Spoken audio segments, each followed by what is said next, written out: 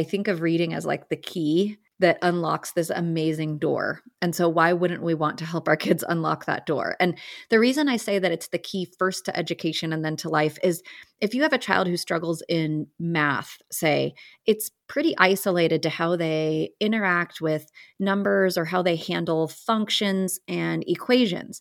When you have a child who struggles with reading, they're now hindered in a subject like math because maybe they can't read the story problem, or they're hindered in history because they can't read the textbook or understand those questions about social issues. And so we really kind of cripple kids if we don't pay attention to this reading issue, because it's really the gateway to unlocking all the other school subjects. And then I think later that translates into it's really the gateway to life. How do you think critically about things? How do you read and learn about social issues or politics or faith issues or any number of things? That comes through reading. Welcome to Raising Adults, the groundbreaking parenting podcast that starts with the end in mind. We're your co-hosts, Dina Thayer and Kira Dorian. We created future-focused parenting to take families from surviving to thriving. So join us as we help you stop raising kids and start raising adults.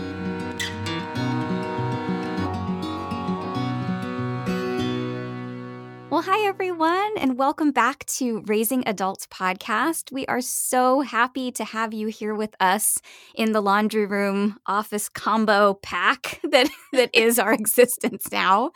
But yeah, just so thrilled to have you with us for another week. Dina, how's it going in your life this week? How's things? Things are good. I am going to share with our listeners just this hilarious moment I'm having. I was just telling Kira before we record, we do a lot of interesting things to get the sound to be good on my end.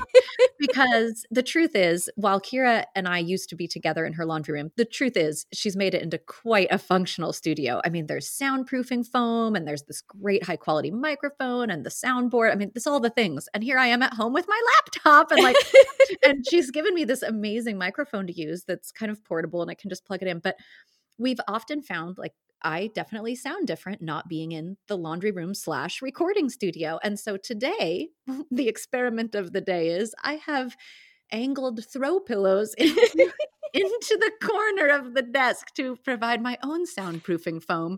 So I'm currently talking into pillows, Kira, but I'm great. Okay, but thanks for asking.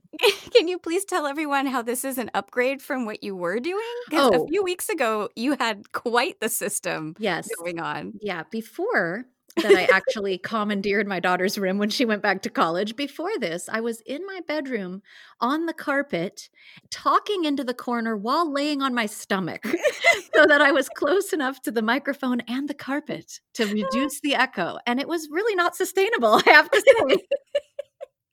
Oh my gosh. Yeah, it's so ridiculous, like the gymnastics you've had to do to even remotely have decent quality audio. So I'm thrilled. I think you sound really good today. So I'm hopeful the throw pillows are the answer. Well, if anything, no one can question my commitment to high quality sound on Raising Adults as I speak into the pillows. That's right. Dina doesn't do anything by halves, so that's there right. We are. 100% or nothing over here, guys. I'll lay on my tummy if I have to. Oh my gosh, I love it. Yeah, well, didn't we have a day where we had 2 or 3 recording? We had an interview and we had to do an episode and you were on your stomach for an hour and a half. Oh, yeah. Mm-hmm. Oh, goodness. I was not loving that afterwards. I'm just not as young as I once was. So laying on my stomach for hours, just not ideal. I'm just going to be honest. Oh my goodness, you are a trooper. We love you. Well, listeners, we have a super fun episode today, and it's fun for both of us because Dina and I both just love to read and read all the time. So it's definitely something as parents that we were very passionate about, but we are not reading experts. So we want to just be clear that we are big readers and we have raised big readers. And so we just want to share some of the things that we did that might be helpful if this is an area that your family might be struggling with a little bit. But we are by no means experts on the topic, though I think, some of the things that we want to share today really can be helpful and aren't necessarily things that parents always think about when they think about helping their kids foster a love of reading. That's exactly right. Thanks for highlighting that we're not experts. That's definitely true of me.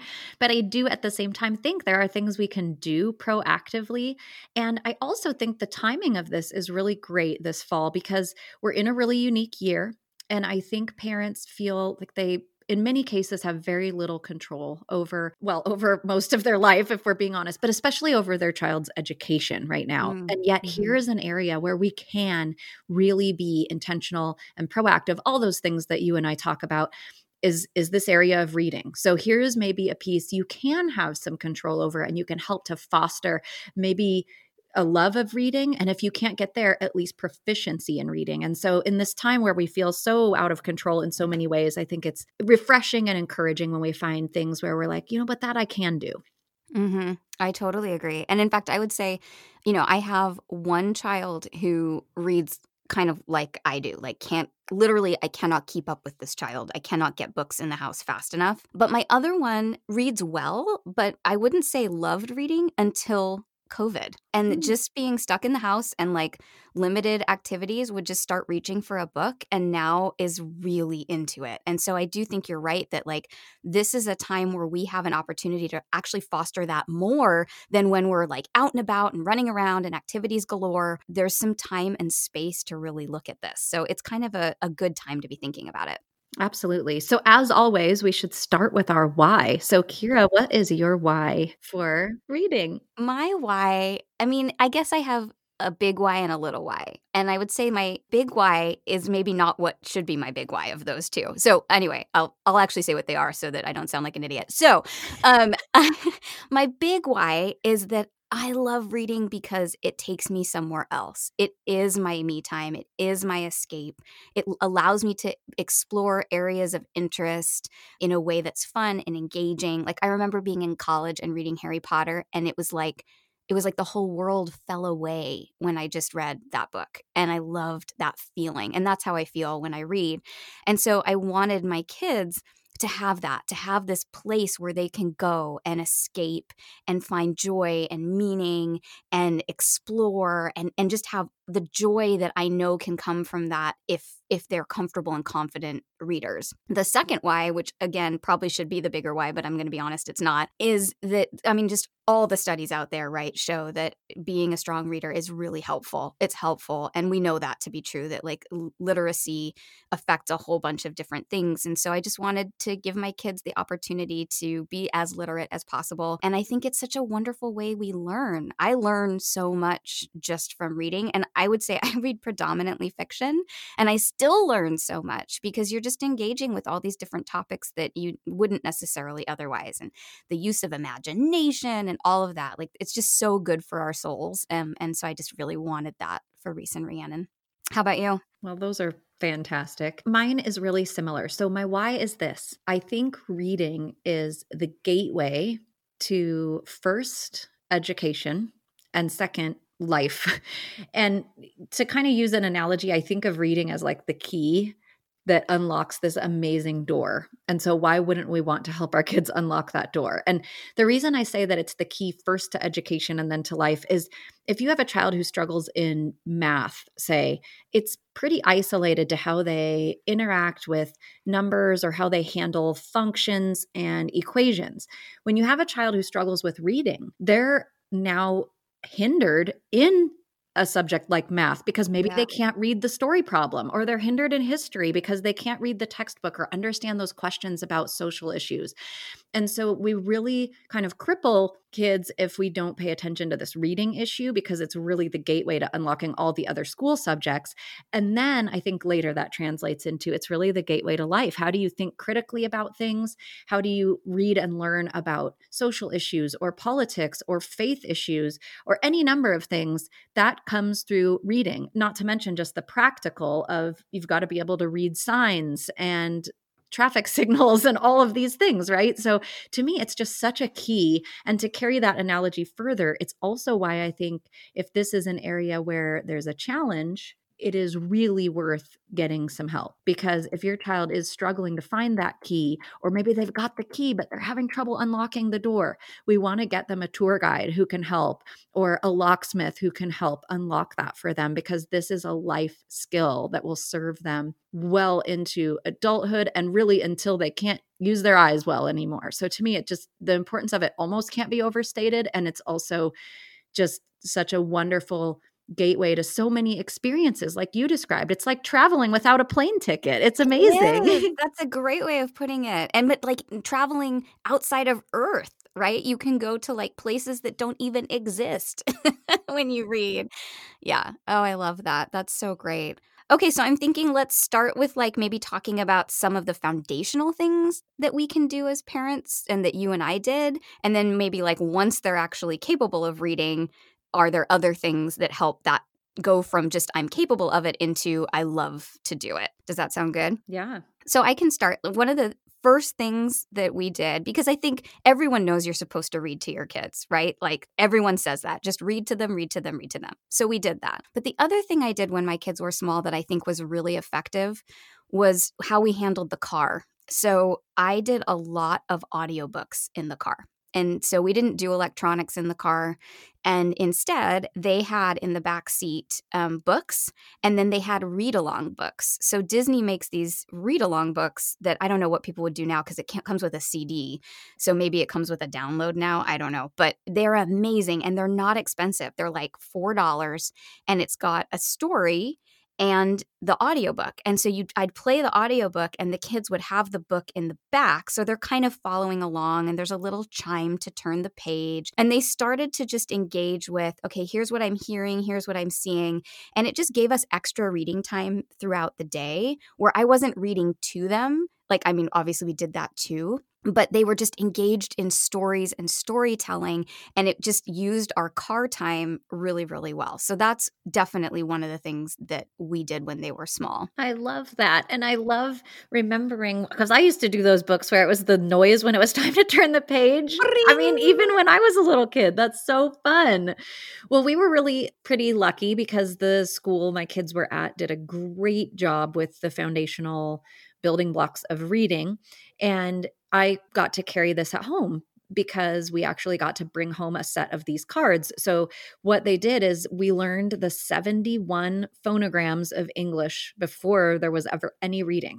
So we learned all the sounds of not just the alphabet letters, but of some of the diphthongs and consonant blends and things that are 2 letters or 3 letters or even 4 letters together. And so that was really great. We would kind of play games with the phonogram cards and, make them into almost like flashcards. How fast can we get through? And we even made up a little story for some of the longer ones that one of them has 6 sounds. And so we had a little story we would tell for the 6 sounds. And so that was really fun. So this is the story for phonogram OUGH, which the sounds are OU, uff, off, ah, ow. And so I would tell them the story about a woman who had a white couch and her dog was named Uff. And she was really careful with this white couch and she loved it. And one day Uff went outside and it was raining and Uff came in and what do you know? Jumped on the white couch. And here is what she said. Oh, ooh, Uff, off, ah, ow. And so there you go. We made it as fun as we could, Kira. Oh my goodness. I just love you so much. I mean, you have sung on this show. You like I've now told a story. You haven't done a dance. I really think we need to find a way to get you to do like an interpretive dance for our listeners because that's amazing. Thank you for sharing that. That's so cool though, but like what a great way to just take something seemingly kind of not boring, but really straightforward and turning it into something fun. Oh, Kira, you're allowed to say boring. I mean, my kids entered this school at a grade where the other students had been doing this for 2 years. And so it was part of my job to catch them up. And I think it could have been really tedious. So you have to do what you have to do, right? Did you write that story? No. I did not. I did not. It was through my own research. You just performed it with glee. Just performed it with joy and with intention. And I really meant it when I told it. No, I learned it in training for how to train through this particular phonogram program. But I did my own interpretive explanation on it with my kids, which just makes it fun. Now, you're right. It would be great if I could do an interpretive jig, although none of you would see it. And it'd be right into the pillows. I mean, we have social media, Dina. It's possible. I suppose it is. I think there's something to this, though, about, the Montessori way of learning is that, right? You learn the sounds instead of the letters. And I do think there's something to be said at those young years of exploring alternative ways to help your kids engage with what they're seeing and connecting to those sounds that isn't necessarily just that straightforward A, B, C, D. And I think that's a really great point that you've brought up, that there is a way to make it fun and there is a way to kind of come outside of the traditional box that we're used to help kids engage with those sounds. That's exactly it. We are going to take a little break and then we'll come back and talk more about what do you do once they are reading to help them love it. So we'll be right back. Well, FFPs, we just want to take a quick minute to tell you about our membership program. If you haven't had a chance to check it out, we want to let you know that we have membership available. We want you to become a part of the FFP family, and we've got 3 different ways for you to engage in membership. And at that very, very top tier, which I'm going to be honest has been the most popular, you actually get a monthly Q&A with us, which is pretty cool. So you get like all the stuff from the first 2 tiers, which includes some free stuff and some discounts on our programs. But at that top tier, you actually get all of our online programs for free.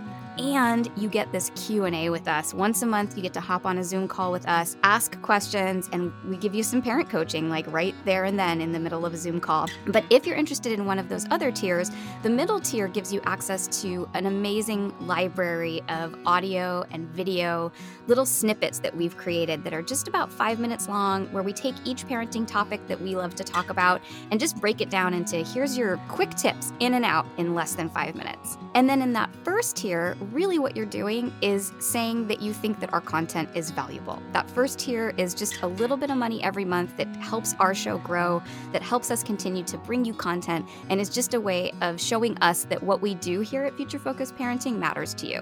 So that's a great way to get involved too. Yeah, and the truth is, whatever level you choose, we want you to choose the one that truly is a fit for you, not only for your budget, but for your life and for what your current needs are right now. But at any level, we so appreciate your support and just saying, hey, I support the work that Future Focused Parenting is doing. But if you do come in at one of those upper levels, there are some extra benefits, and we definitely want you to be aware of that. And getting some parent coaching for only $20 a month is pretty fantastic. So we love getting to share and hear from other parents what issues they might be dealing with or that are cropping up, and then getting to do some problem solving with them. And we want to just invite you to be part of that and join the FFP family at whatever level feels comfortable for you. That's right. So if you go to our website, futurefocusedparenting.com, you'll see there's a membership button. Click on there. It'll take you right through, and you can look at those 3 different tiers and hopefully become a part of our FFP family.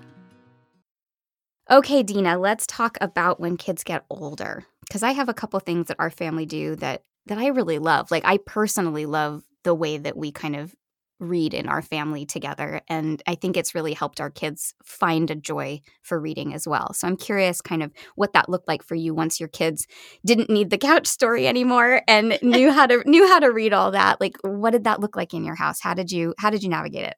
Right. Once they weren't just recognizing little phonograms and could actually read words and were starting to interact with books. One of the things we've did, and I've actually mentioned this on a previous episode, is we incentivized reading a little bit. You and I talk all the time about privileges versus responsibilities and those kinds of things. And so while I never wanted reading to feel punitive, I had no qualms about using it to help them earn privileges. And so for a while, actually, in our home, when they were more emerging readers, to just encourage them to flex this muscle and to practice reading, we did a minute for minute kind of comparison where for every minute you read, that's how many minutes of screen time you get that day. And we were like you, Kira, we greatly limited screen time in our house. So really any at all was kind of a treat, but this kind of made them want to work to earn a little bit more. And so I don't think there's anything wrong with that. Like we've talked about before, incentivizing things and using positive reinforcement, really no problem with that. Now, definitely we want to avoid things like bribes and things of that nature, but letting them practice reading and earning something fun for that, absolutely, I'm a fan of it. So we did that when they were early on in the reading journey. How about you? I love that. Yeah, I think that's so smart, especially if you have a more reluctant reader who does prefer the screens. Like, what a wonderful way to kind of split the difference. It's a lot like if you go work out, then you can maybe eat a little more, right? It's that same idea of like, Yeah. we're finding that balance and keeping ourselves healthy in that way. And I think that's so smart. So one of the things that we do that I absolutely love is we do a daily read, and I call it the daily read, and my kids need to read for 30 minutes every day. But the piece of this that's, I think, different is most of the time I actually read with them. So I grab my book and we all sit on the couch and we read together. And I think there's a modeling piece here of they see that I actually make time to read and that I value it. And we sometimes will talk about, like, if something funny comes up in the book, it'll be like, Mom, listen to this funny part. Or if something comes up in my book, I'll be like, oh my gosh, you guys have to hear this. This is so cute. And so it creates this dynamic of we're doing it together. It's connection time. It's daily. And there's that modeling piece on top of it. And it's great for me because it actually carves out time for me to read as well. Like, I know I'm going to get that time if I don't get it the rest of the day. And they see that I prioritize it too, that I'm not just saying to them, you have to prioritize this. This is super important. That it's like, no, we as a family prioritize reading and make room for it in our day. And I think that's been hugely helpful. It is. I think when we can set the example that, I mean, we talk about that all the time, right? Being that example and modeling. And for you parents who maybe aren't as excited about reading, it could even be a growth area for you to sit. Maybe you start a family reading time with just 5 minutes a day. I mean, it can start small, and there's nothing wrong with admitting that you have areas to grow. I have many myself. So having them get to see you read is fantastic, Kira. I just think that's great. Yeah, it's been really lovely. It's a way that we kind of spend time together that's low key and they really enjoy it. And then the sort of subset of that is, so we have the daily read where, again, most of the time I read with them, but not every time. And then we have something called the family read, and anybody can request that. Those usually happen on a weekend where it's like a rainy day and one of the kids will be like, let's do the family read. And everybody gets in our big bed and grabs a book and we all sit and just read for like half an hour. And again, it's just a lovely way to pass the time. And selfishly, it's also just that opportunity for me to get to read, but also know that I'm modeling that well. So I think that modeling piece is important. Yeah. And plus, there's nothing bad about family snuggles. So, if you can get, it's okay to be selfish for those while they last, because they do go away, I'm sorry to say. So another thing we did that I thought was helpful is we did the work. And when I say we, I'm talking about the parents. We did the work to find reading material that our kids would enjoy. And the reason I think this is important is they are going to be faced with throughout their life, but primarily at least for 12 to 16 years of school, they're a lot of times going to be told what they have to read. And so when we're encouraging making reading a habit, making reading something we might choose to do in our free time, it's important that that reading for pleasure piece is actually pleasurable. And that might be trickier for some kids than others. I have one who I would call just a voracious reader. We joke that we have abibliophobia, fear of lack of reading material. And yet I have another one who's not as excited. And so there was some work involved to find material that would be enjoyable.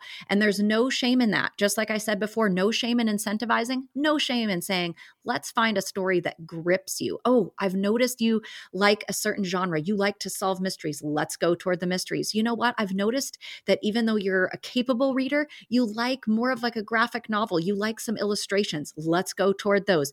You guys, there's no shame in finding the things they enjoy so that they will at least keep flexing this muscle. There's that quote, and it's been attributed to a bunch of different people. So I don't know who gets the actual credit, but that one that says that reading is to the mind what exercise is to the body, it's flexing that muscle of training them to read and think and want to do it. So we want to help them want to do it. Yes, I love that. And it's funny because that was actually the next thing I was going to share is making sure that kids are engaging with reading they actually care about. So I love that we were on the same page on that one. Yeah, completely. And one of the things we've done is if they find a series that they love, I will say, if you finish a book, I will go and get you another one. And off to the library we go to get the next one. Like, I don't care how many trips I have to make to that library. I will go because I want them to know that if you love this, I'm going to keep filling it up. I'm going to keep filling up your reading bucket by getting you more and more and more of what you love. A little bit harder now in the midst of COVID. A lot of our entertainment budget goes towards books right now. But, just that idea of like, if you love this, I'm going to support that. I'm going to make sure that you have the tools you need to be successful. Because you're right. I went through a whole phase when I was younger where I did not like to read. Like most of middle school and high school, I didn't read because I had to read so many things I didn't love. And when when I fell back in love with reading, it was because I was picking, I was choosing. And I do think that's really important. And I also think there's an element here around audiobooks. Like, I have a friend who struggled with reading, and she still in adulthood prefers an audiobook. And I think that whilst we do really need to make sure that our kids can read and have that literacy, I also think it's okay to leave some wiggle room for, if you do have a kiddo that prefers to listen, that, you know, that they have an opportunity for that too, that it doesn't become the only way that they engage with reading, but that it can be like, hey, okay, well, if you can read for 10 minutes, then we can do 10 minutes of audiobook. Or you can listen to this one on audiobook, but I need you to read this one. So that you're still flexing that muscle, but you're also keeping the love of stories and listening and engaging with material alive. Yes, and with sensitivity to where their leanings are. There's absolutely room for that. So this last thing, I want you to bear with me because it's going to sound a little bit like you wouldn't really employ this until they're older. So hang in there. I'm going to explain how we started this when they were younger. And so my third how is teaching children, making sure we teach them how to read with a critical eye, so that we're teaching them how to read, just not that they're able to read. So going beyond just I'm capable of reading to how do I parse out what I'm reading and what I'm learning.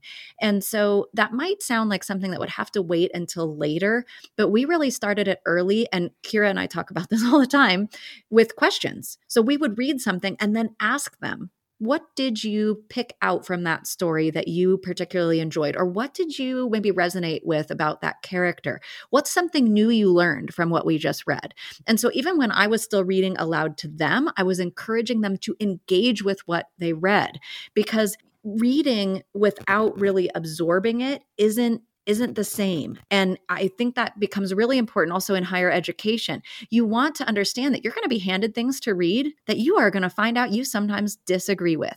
But if you just always read things at face value and just take it in, you are going to be ill-equipped to kind of grapple with those things. And so now my children are excellent at reading with a critical eye. They often annotate and mark in the margins, and they really think through, do I even agree with what this author is saying? And that's because we started with those questions early on. So keeping in mind, giving your kids just the basic skills to read, excellent. Definitely lay that foundation. But I think we can go beyond that to teach them how to read critically, how to really digest what they're interacting with. Oh, I love that so much. I actually needed that little reminder today because Reese was reading something and he laughed and he was like, Mom, listen to this. And he read it out loud. And I like laughed along with him. And then I said, do you understand why that was funny? And he was like, kind of. Like he understood enough to share it with me, but he didn't know what one of the words meant. And so I'm so glad you said that, because I got that little hit today of like, I have to make sure that even though, you know, they can like sail as readers, that I'm still engaging with them about what they're reading and having those dialogues. So I appreciate you saying that. That's really smart. That's so great. So I do have a quote, and one last encouragement to you parents. I really do think it's important to keep in mind we can do everything, quote, right. Yeah. And you can't really control if your kids love it. You really, though, can help them at least be proficient, to engage with material in a thoughtful way, and to be effective readers who can at least function and navigate through the world in an effective way. But don't beat yourself up if you end up with, you know, one child or even more who maybe it's not how they would choose to spend their downtime, or they maybe loved it when they were small and kind of move away from it, or vice versa. That can be okay. We're not always the boss of what our kids end up loving. And so, you know, we can do all these things, and they really do help to cultivate a joy in the learning and the reading. But just know that if that doesn't stick in there, there's also room for how each child is wired, and not everyone's just going to love to read. So just wanted to encourage you, because I even have one of those, and that's okay. All right, today's quote actually talks about what we were just discussing with really engaging and digesting the material. And this quote is by Edmund Burke. Reading without reflecting is like eating without digesting. So enjoy that. And we hope you'll be, yeah, isn't that a fun one? And it's so true. Fun. I mean, reading in itself is just so great, but we want to absorb it too and help our kids to do the same. Absolutely. Well, FFPs, we hope that you got at least something today that maybe you feel like, oh, I could try that. I could start doing that with my kiddos. And if you love reading as much as we do, that maybe you'll think about how you can be a part of that and get your own reading bucket filled at the same time. Don't forget, if you haven't yet followed us on social social media. We are at Future Focused Parenting on Instagram and Facebook. You can always check us out at our website, futurefocusedparenting.com. And if you have not yet left us a 5-star review with a little note of kindness, we would be so grateful if you would. It's amazing how much those reviews really do make a difference to how successful we are as a podcast. So we'd be so grateful if you haven't taken the time to do that yet. Please do. And to the 94 of you that already have, thank you so, so much. We appreciate the support from our FFP community more than we can possibly say. We will be back with you next week and hope you have a wonderful, wonderful week ahead. Raising Adults is produced by Kira Dorian and Dina Thayer and recorded partially in my laundry room and partially in Dina's office. Editing by Allison Preisinger. Music by Seattle band Anna Lee. Thanks for listening.